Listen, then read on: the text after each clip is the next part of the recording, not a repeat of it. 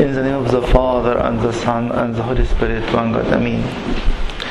Today is the fourth Sunday of the blessed 50 joyous days.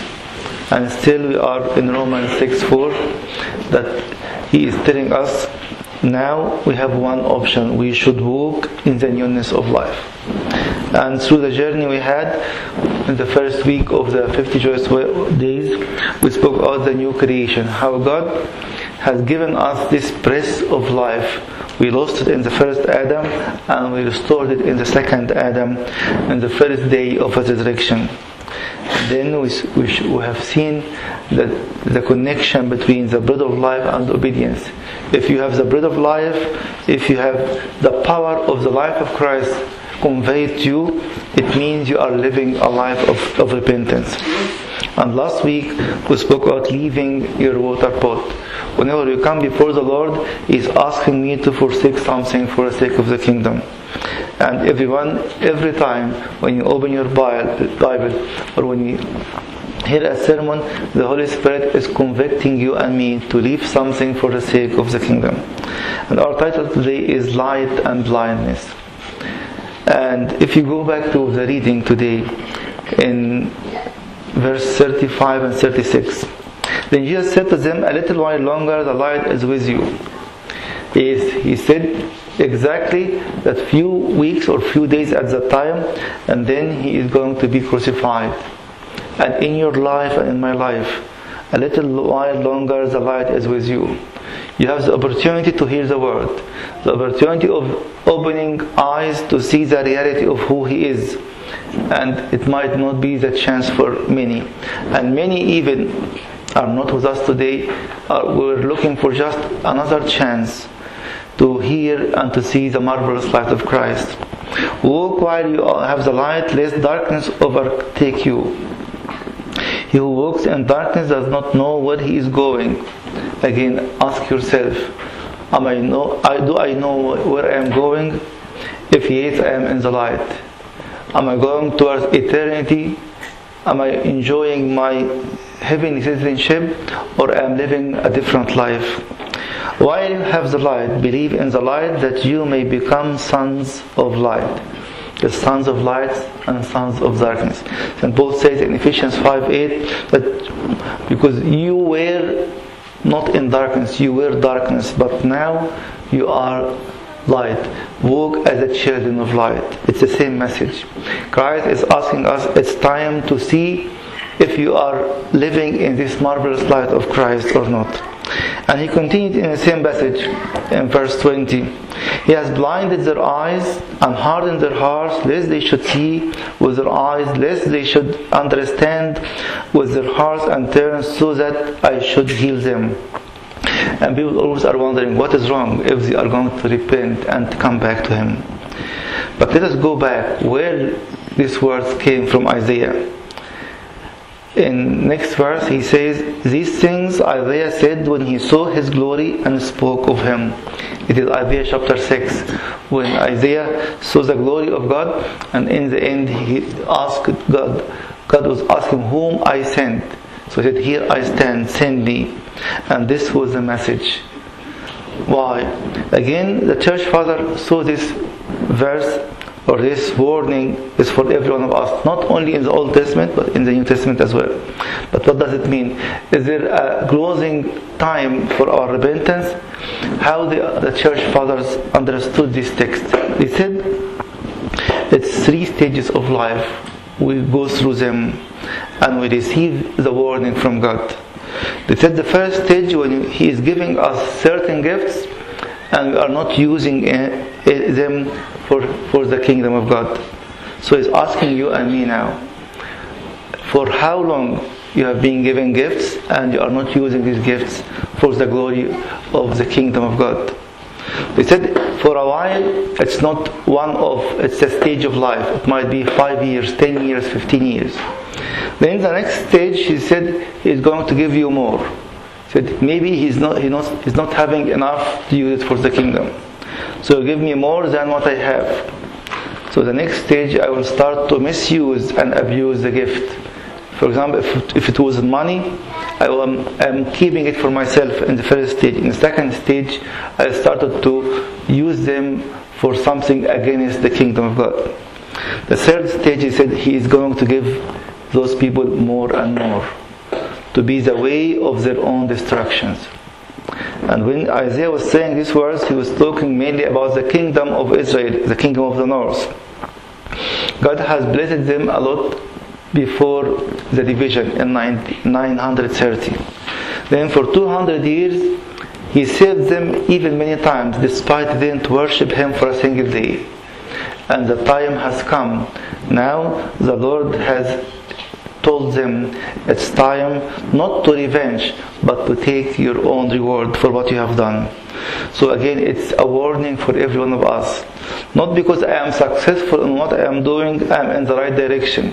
Sometimes I have been left to my own desire to be my own destruction.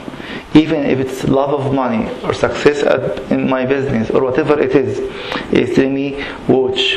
It is not always a sign because you are going successfully in a certain direction that God is blessing it. Sometimes it is my own way of blindness.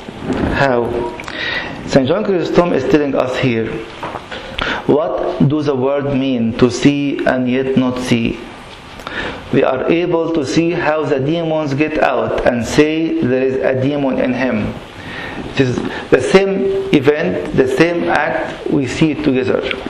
But some of us praising God for the power that He has. He gave us the authority to trample on serpents and scorpions. And some others say He has a demon in Him. It's the same scene in front of us.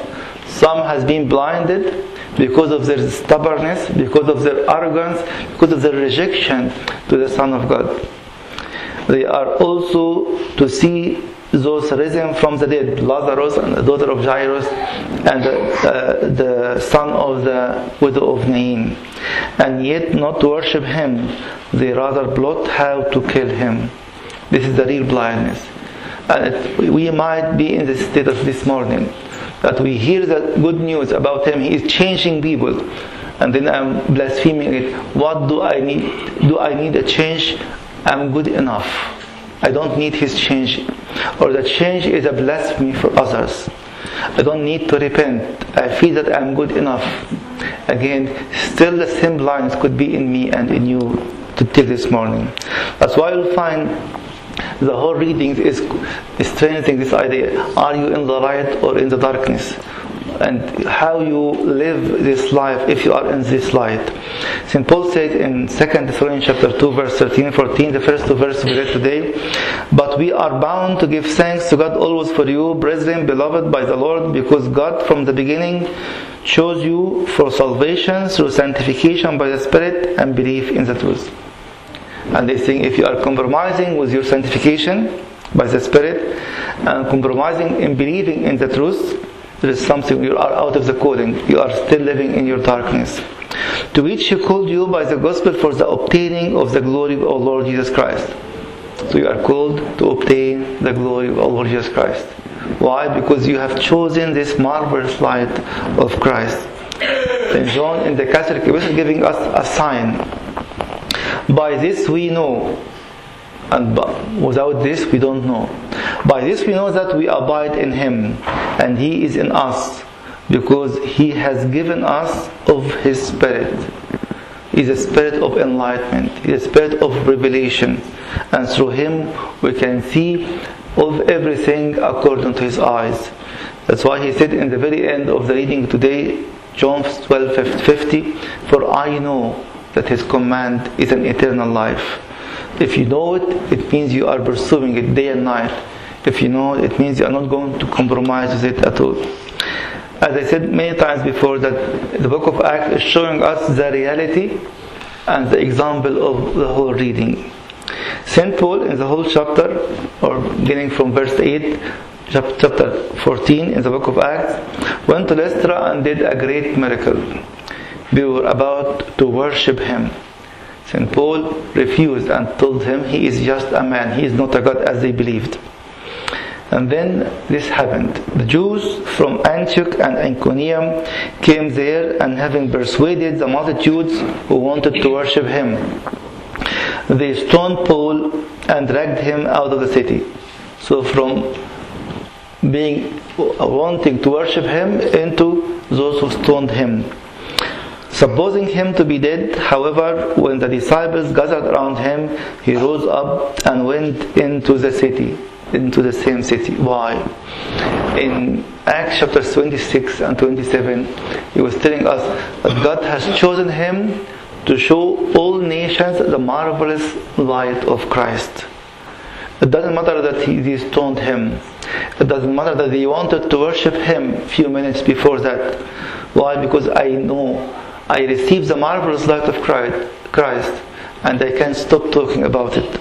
He says in Acts chapter 5, the same thing. We cannot stop talking about what we have heard and what we have seen.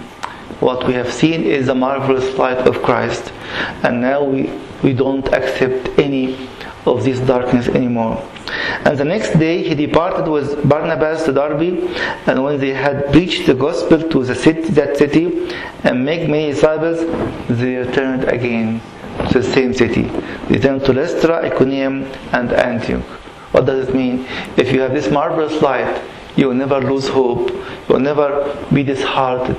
We are always pursuing to receive and to preach this marvelous light of Christ. That's why the psalm today was about the voice of rejoicing.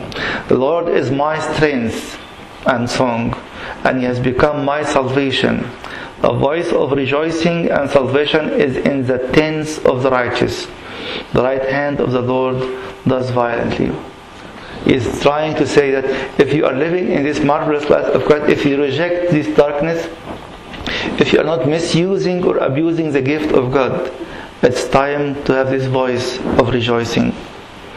Let me share with you 4 simple applications. Just think of them during the liturgy or maybe during the week. Check where do you stand.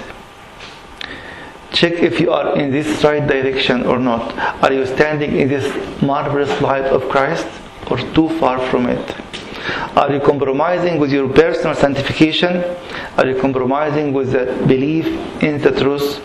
Or you are walking in it wholeheartedly? Then check your actions.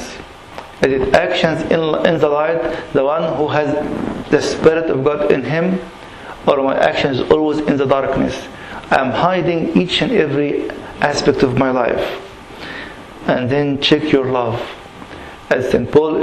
John was telling us, we know if you have this love, if you have these attitudes, then you are walking in this light.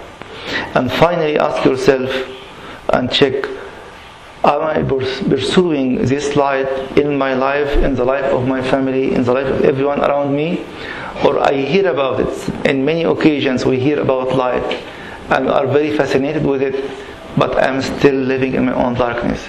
It's not a film or a story you are going to hear about it. It's an experience. You need to live it day and night. Let me remind you with the words of St. Augustine that we shared last week. We do not sin when we adore Christ in the Eucharist. Adore Him by your body, your soul, and your spirit. We do sin when we do not adore Christ in the Eucharist. Adoration is not a word, it's an action. We are all required to do it. May the glory of Lord Jesus Christ be with you from now and forever and ever. Amen.